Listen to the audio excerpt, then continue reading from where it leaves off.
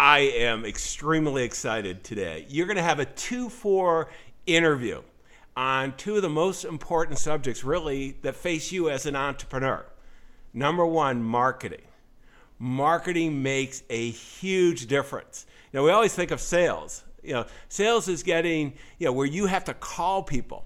Well, if you're a really good marketer, and we've got a remarkable one here today, they call you. You're going to have some great insights from someone who's helped one of the top, really, social media platforms have huge success. He was chief marketing officer there. In addition, he's reinventing himself a bit, not only from the marketing perspective, but he's helping blockchain companies as a virtual CMO really accelerate their success too. Well, many of us don't even really understand what blockchain is. We've heard of Bitcoin and that, so that's where the 2-for comes in. Jeremy Epstein is going to make a huge difference in your life. Stay tuned. You don't want to miss this. I'm John Bowen, CEO of AES Nation. Remember, it's all about accelerating your success. You do not want to miss this. Stay tuned. Ordinary success? No way. You want amazing, remarkable, exceptional breakthroughs. Dig deep, think bold, drive hard, watch yourself soar beyond your dreams. AES Nation. Jeremy, I am so excited to have you here today.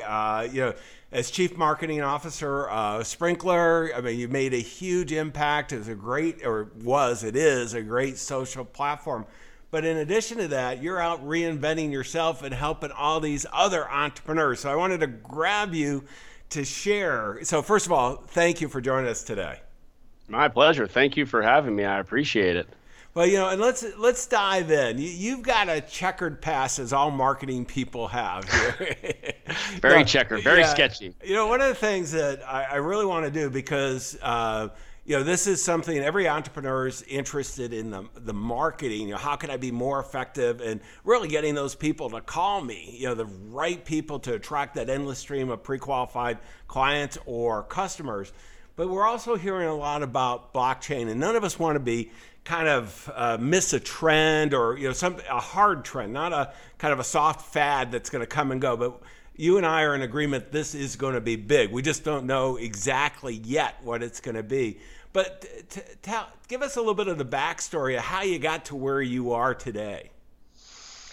Well, I'll try to compress it, and thank you for having me, and it's an honor to be here, and I'm very jealous of your 80-degree Silicon Valley weather. I'm sitting here on the East Coast. We have our first big snowstorm of the season, so I'm doubly jealous of how awesome you are on multiple levels. But let's start here. So one of the things, I'm passionate about a couple things. I'm passionate about disruptive technologies.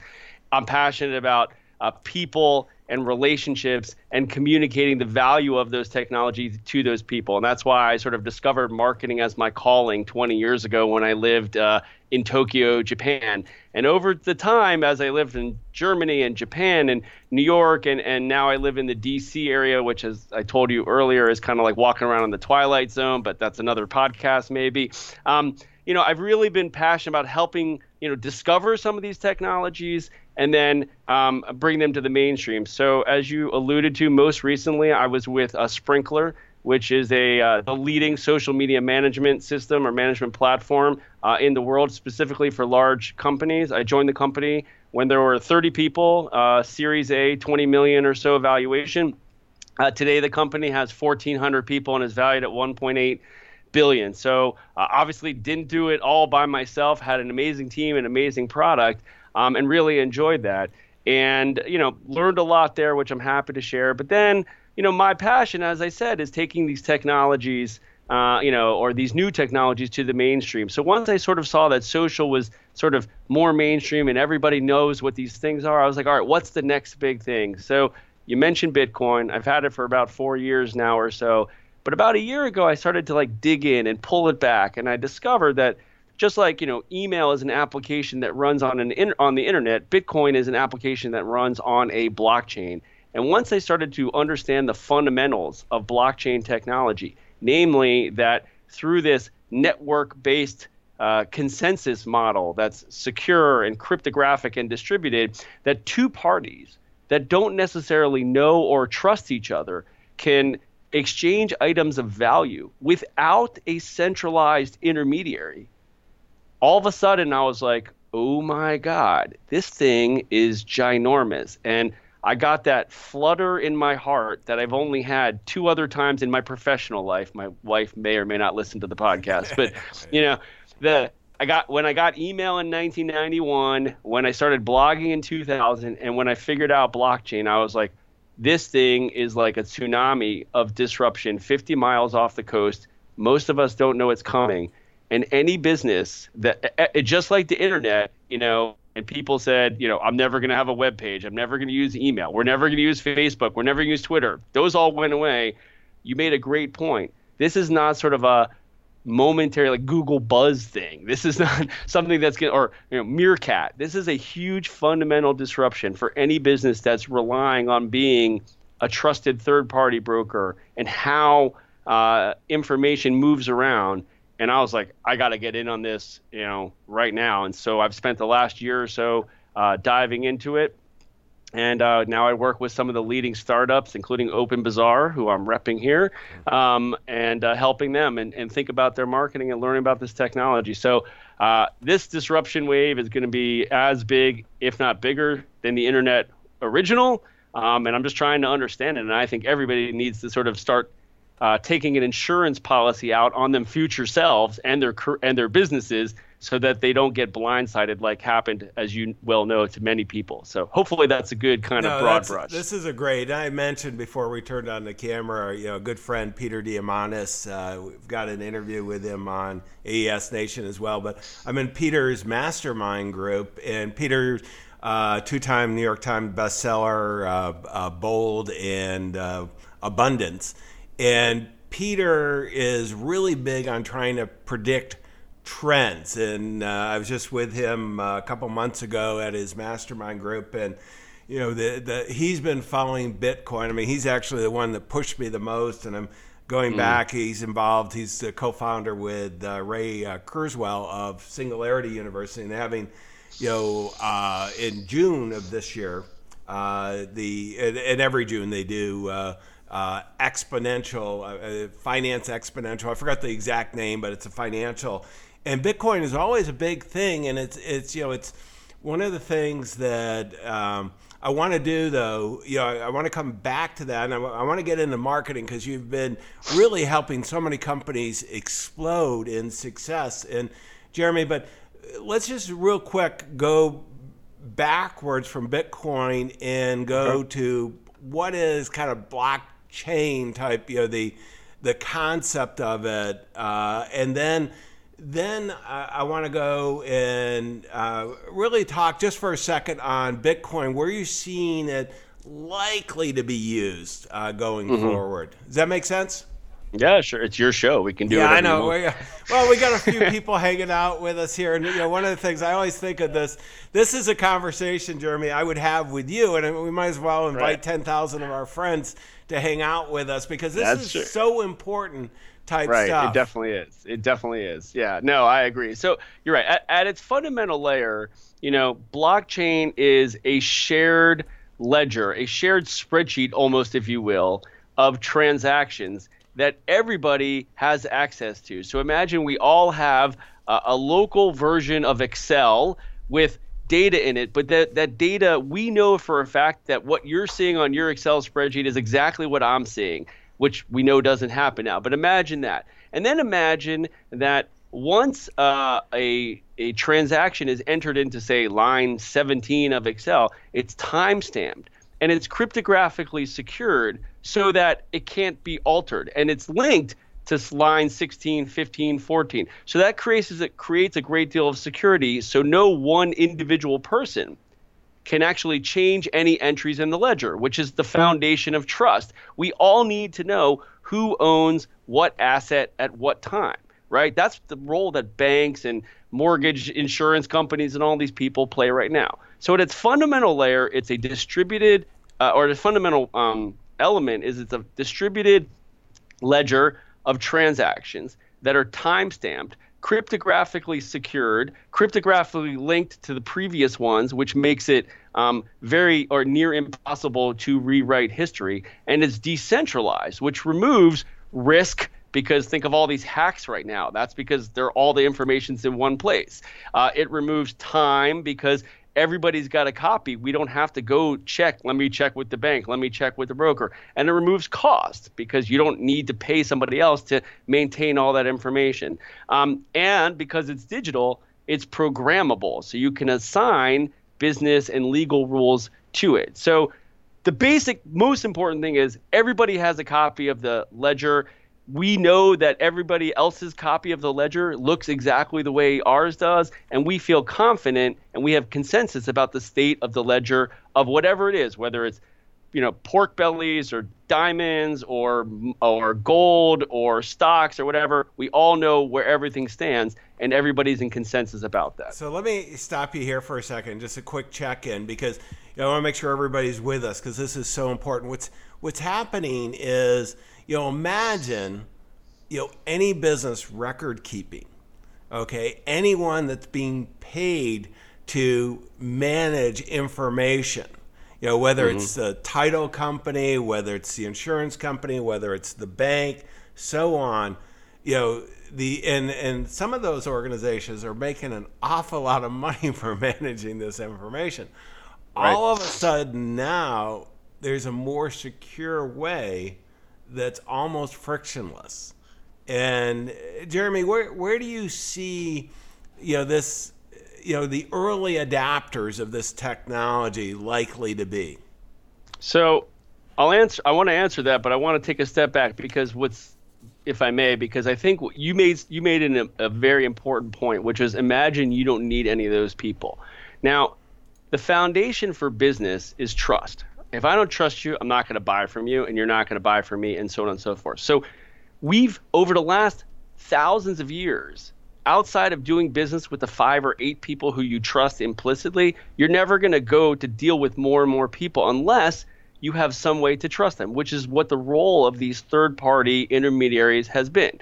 Now, the concept of blockchain could have existed, or a decentralized ledger existed for a while. But it could not actually be implemented until you had a few things. A lot of people connected to a global network, right? Now we have 2 billion people connected to the internet. People connected at really high speeds. Broadband affordability in the G20 on down is pretty much there.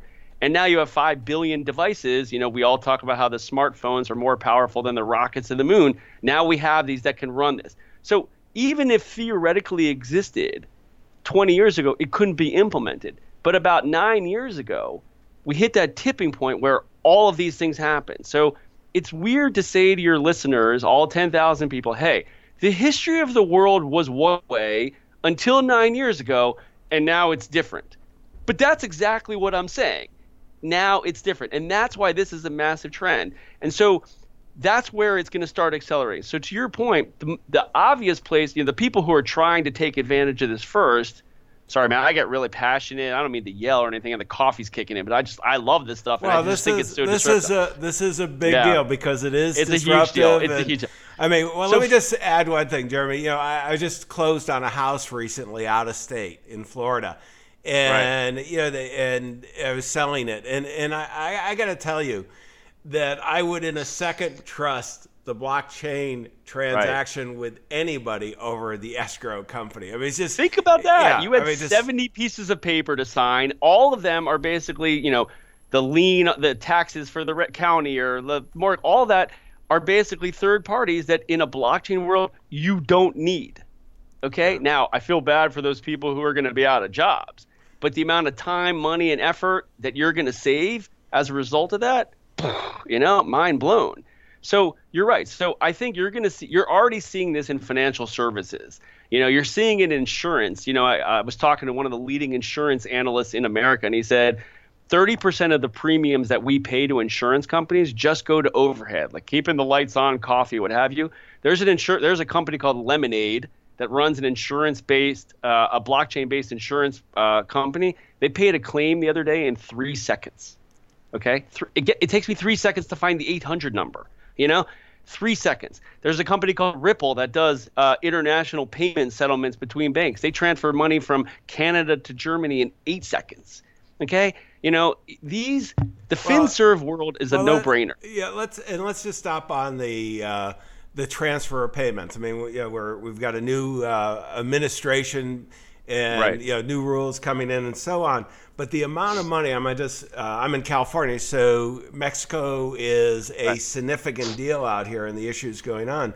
The amount right. of money being transferred to Mexico, and what the individuals here in the States, whether legal or illegal, sending that money, the fees they're paying to do that security. I mean, it's not unusual to see charges, for small dollar amounts of 7 or 8%. So I mean, all of a sudden, we kind of struggle with applications of this. I mean, there's just so many out there to be done.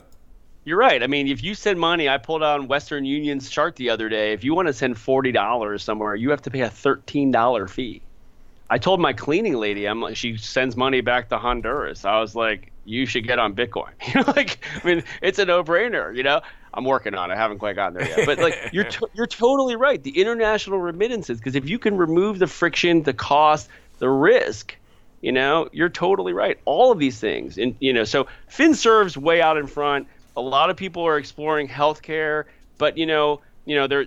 You name an industry, and we can walk through a use case scenario where there's a decentralized competitor or opportunity there.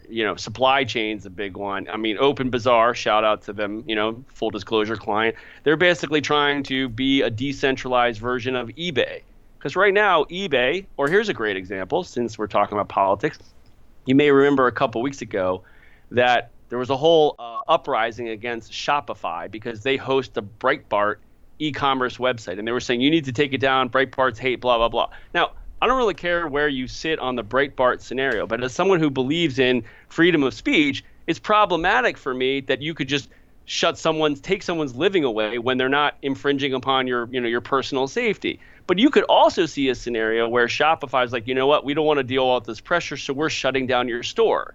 Well, you've just taken away their livelihood. And you may say, well, good for that.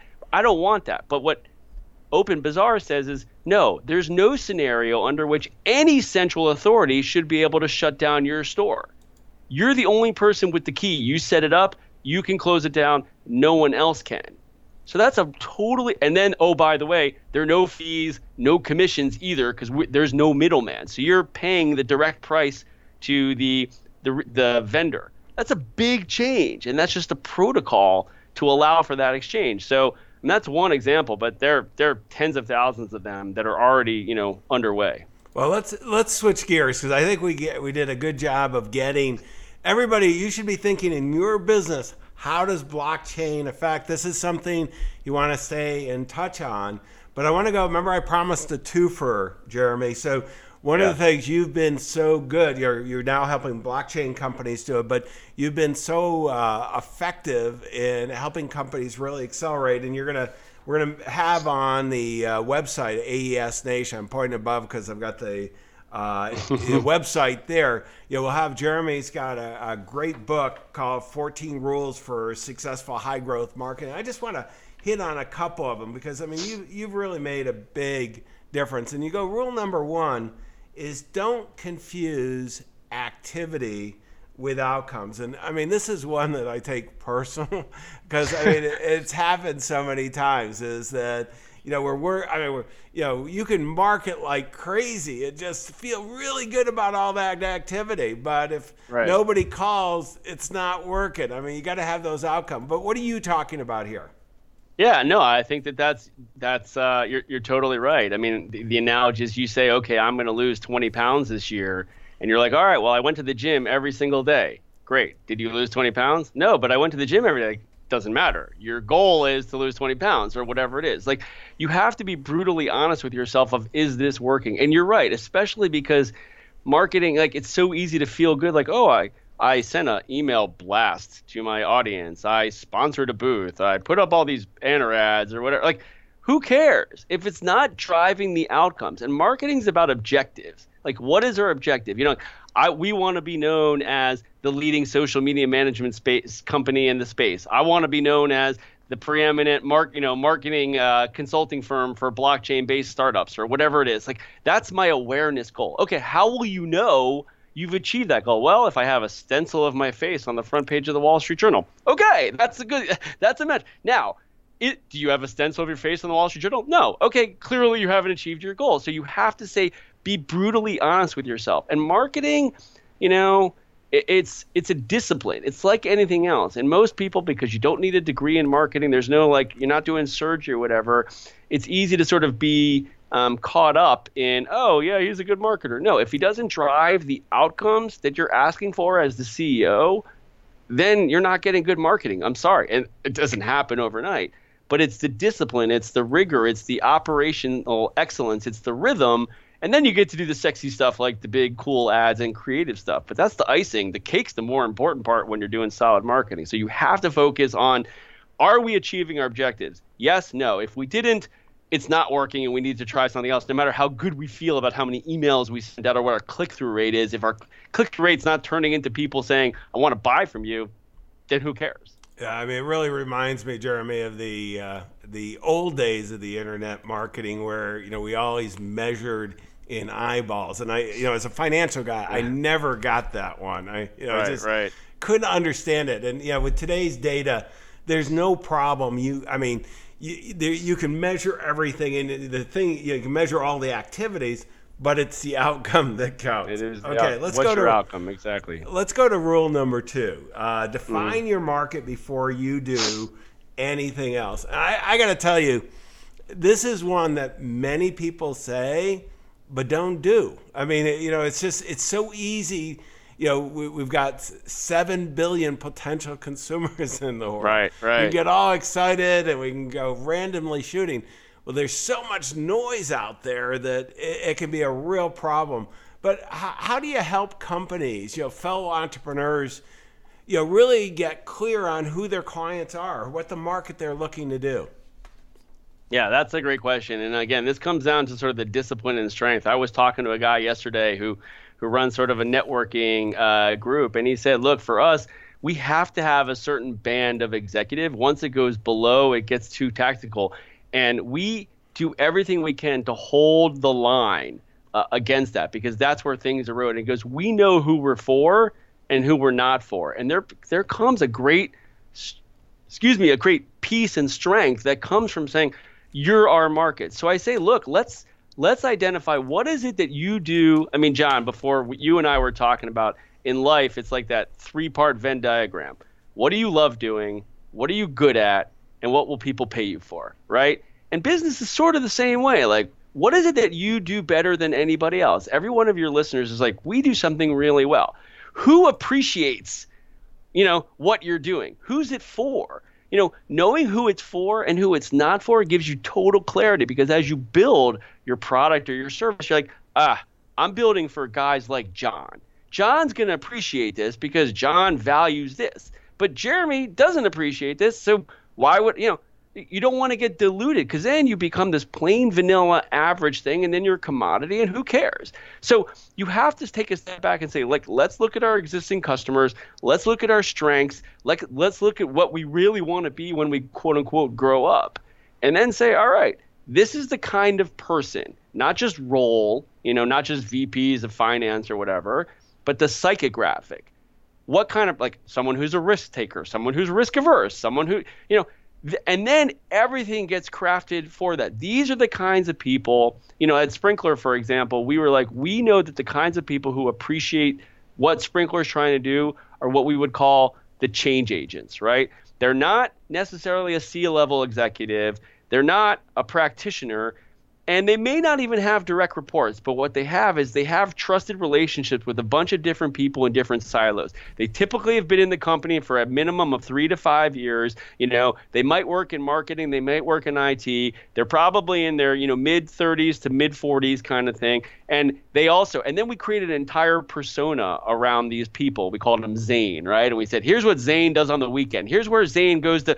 And then what that allowed the entire marketing team and the entire company to do is say, would Zane like this product? Would Zane attend this event? Would Zane read this? And all of a sudden, it wasn't like me, Jeremy, saying that white paper is garbage. It was, would Zane like this? And then the content person was like, yeah, I'm not sure, Zane, what? You're like, you're right. Okay, let's go back and do it right. And then we wouldn't waste our most valuable thing, which was time, and our money behind that as well. So that's kind of how we help, refine it down. Who are you for? And being disciplined about saying, I'm going to build it for you. And that can change over time, to be sure. But at a certain moment in time, here's the kind of person who's going to love, appreciate us, and become a passionate advocate for us. Because in this world of connected and empowered customers, you have to have a community of people who go out and say, yep, John Bowen is the man. Don't call anybody else. Call him. Don't waste your time. You can thank me later. That's who you want. Well, and that's rule number 3 that you talk about. And I tell you, you're saying it very passionately. I'm going to say it equally passionate, because this is, with all the fancy marketing, the email blast, I've got hundreds of thousands of people on my email list. I can blast, or I can go to that one advocate, that one marketing apostle, the raving fan, whatever, individual like that, and they can make such a difference. I mean, that I've gotten relationships and engagements of millions of dollars from one person. So this is so important. But your rule number 3 is build your community of advocates. How do you do that? Because everybody wants advocates. We love cheerleaders. They're great clients that want to really bring us to the right audience. How do we do that? Yeah, that's a great question. I think there are sort of 2 guiding principles here. Is number 1 is steak, not sizzle. Like we all sort of feel good about the sizzle. Like, yeah, I took my client to the football game. That's not value, right? That's nice. I mean, it's fun to go, and I like football as much as the next guy. But the value is, how do you make this person better in their job, in their personal life, whatever it is? Is it real, substantial value? Do you give me something practical that I can use to help me achieve my goals? That's the value of it. Are you delivering that? Is it practical? What have you? Number 1. And number 2 is people like you. Everybody wants to be connected with people like themselves. So I want to know, like, you're like, you know what? I would like to talk to other entrepreneurs. I want to talk to other, financial advisors who work with high net worth individuals to understand, how do I serve these people even better? If I walk in the room like, hey, John, I can give you advice about financial advice. No, I can't. I don't know anything about it. I have a financial advisor, but I can't tell you about what it's like to work with high net worth individuals who have, $500 million. Unfortunately, I can't, but that's okay. You want to be in a room with people who are like you. And if I, as the community manager or community organizer, think about it. If you look at the last couple of presidential elections, this is the playbook. Obama he was a community organizer. He basically said, I'm going to bring communities together and connect them with people like you, so you feel connected to this greater cause. Trump, for whatever feelings you have about Trump, the guy has his own wing of the Marketing Hall of Fame. Right? And he basically said, I'm going to build a community of people who feel the same way, and I'm going to create these rallies, and I'm going to bring everyone together. Same idea, just connect you with other people like yourself. So the events or the activities, events is sort of a big way to do it, but the activities are, I'm going to deliver real practical value, and I'm going to connect people like yourself. And if you're not one of us, that's okay, but you don't belong here. And we're not going to feel shy about telling you this isn't for you. We're not going to apologize about it. We're not going to be mean about it. But we're going to say, you know what? This is for people who look at this certain way. Like when I go out, bring in blockchain in for a second. When I go out and talk to audiences, corporate audiences about blockchain, for example, I said, look, 90% of you are going to think I'm crazy, and you're going to just ignore me, and you're not going to pay attention, and that's fine. You know what? I'm here for the 10% of the people who are ready, who want to hear this, who want to be prepared, because they missed the internet in 93, they missed social in 2006, and they have 2 strikes, and they don't want to miss the third time, and that's fine. You know what? And the rest of you, that's fine. I'm really sorry. It gives me more time to profit and learn from it as this thing takes off. That's okay.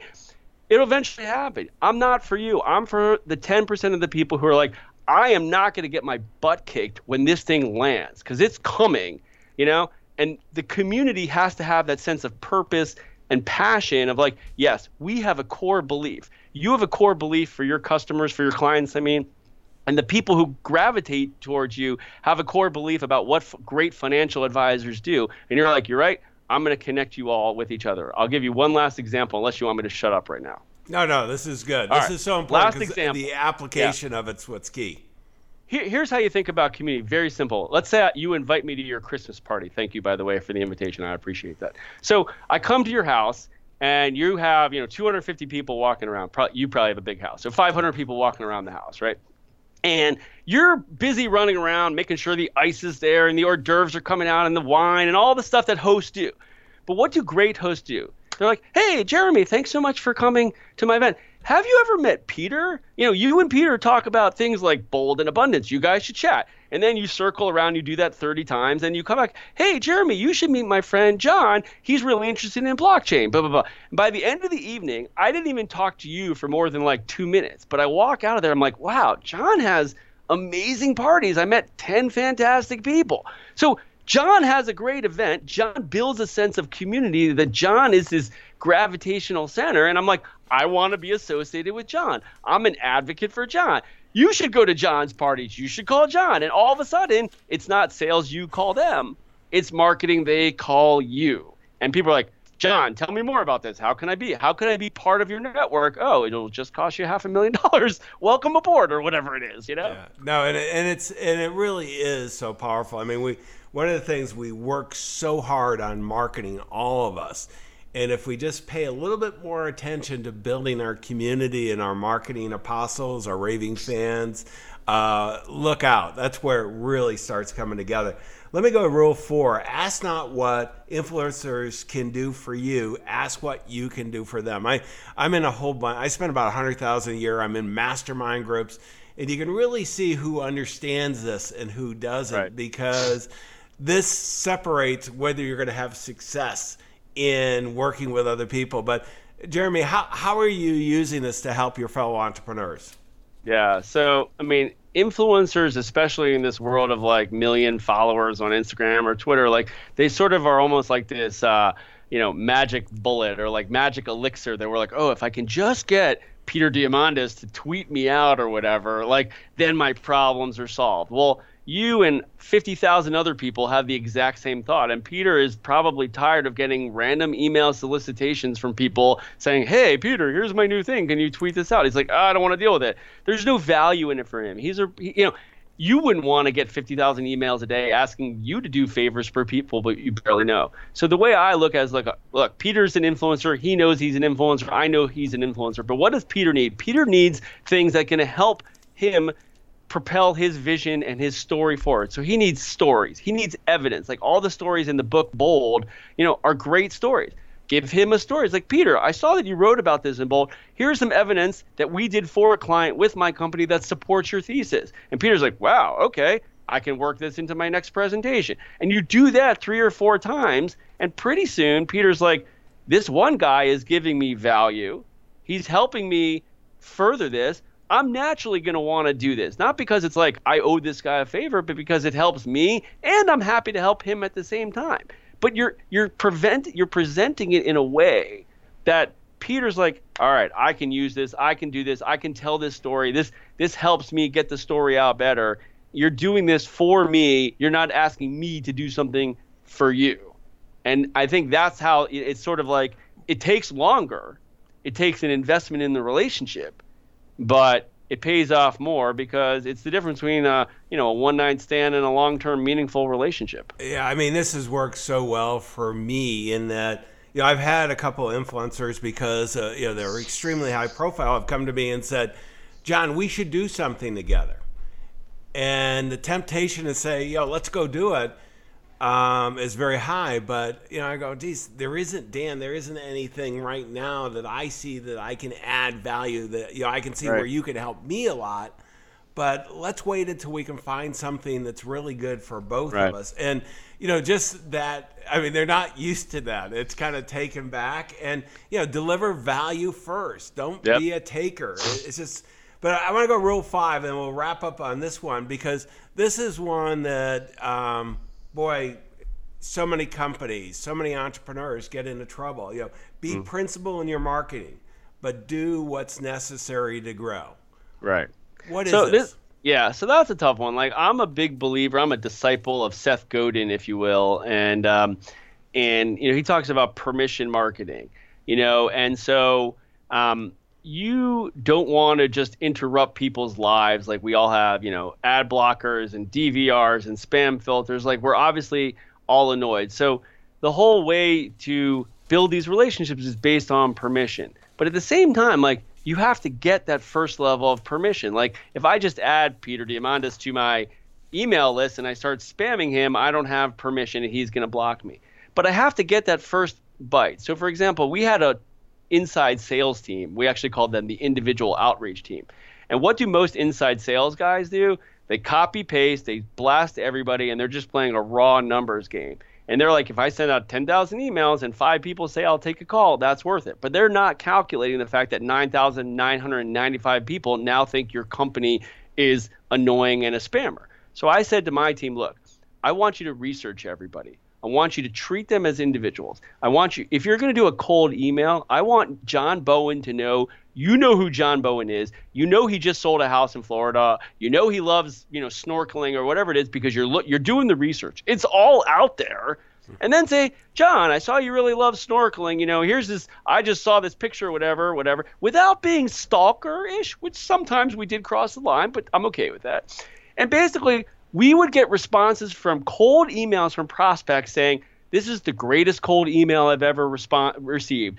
Just because you did the research, I want to take the call with your company. I can tell you care about me and I'm just not a name and a number on a list. Like you care about me as a person. Like we'd have these really funny ones and people would respond. And like our hit rate was phenomenal. We grew MQLs, marketing qualified leads, by 400% year over year because we took this, we had to ask for permission. We had to interrupt in order to get permission, but we did it in a human-centric, thoughtful way. So we had to do what's necessary to grow in terms of reaching out to people who didn't know us.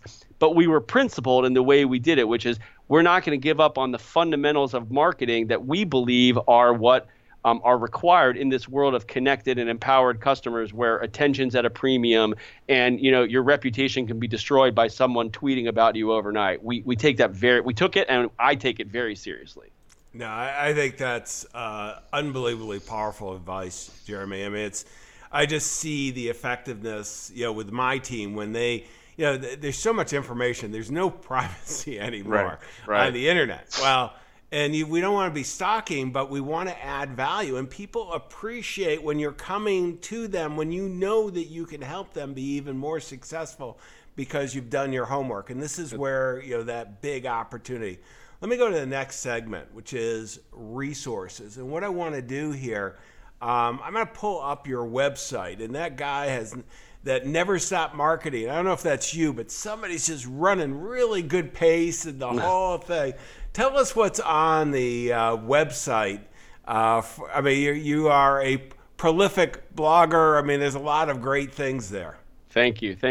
Yeah, so basically, I try to practice what I preach. I mean, the blog, the 14 rules of successful high growth marketing. I know we mentioned, I just put out a curated ebook with 33 of the biggest names in the blockchain world called Blockchains in the Mainstream as kind of a primer.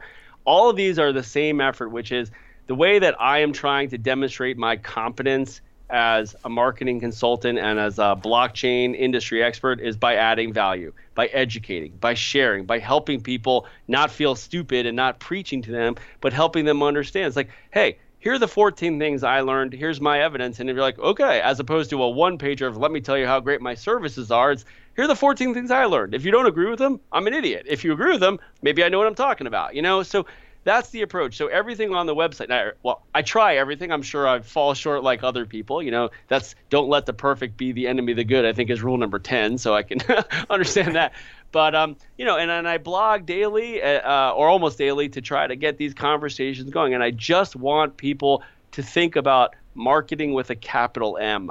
As we said, marketing, they call you, sales, you call them. The idea that you can never stop marketing. It's not something like, oh, let's take 2 months off to do our planning. No, because that's like, starting from it's a cold start. You don't want that. You have to keep these things going. And how do you build the mechanism? So that's what I try to do, with my clients, in my writing, in the speeches that I give to, various audiences, whatever. It's all about educating and inspiring to say, what is marketing in the big sense of the word, not like, oh, we just need to do some banner ads and emails and a booth table or whatever. Like, that's tactical stuff. And that can be important, but like, you have to think about the customer, what are their needs, how are you going to differentiate, and just try to educate and build that community of people who are passionate about living the mantra of I never stop marketing.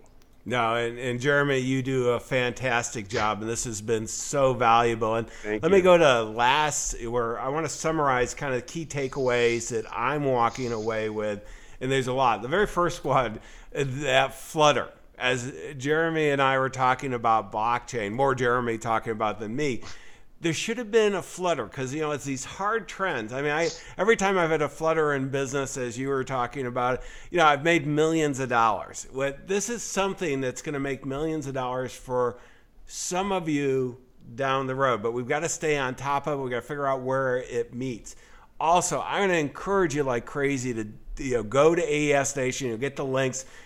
Go to and get the blockchain in the mainstream. There's 33 conversations, curated piece that Jeremy put together, and you're going to really walk out with a great understanding. Also, we only had time for 5 of his rules. Make sure you download the 14 rules for successful high growth marketing. You can reach out to Jeremy through his website, and it is a great resource.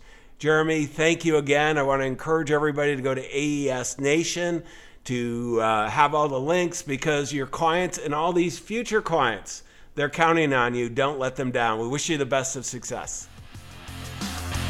Exceptional, remarkable breakthroughs. AESNation.com.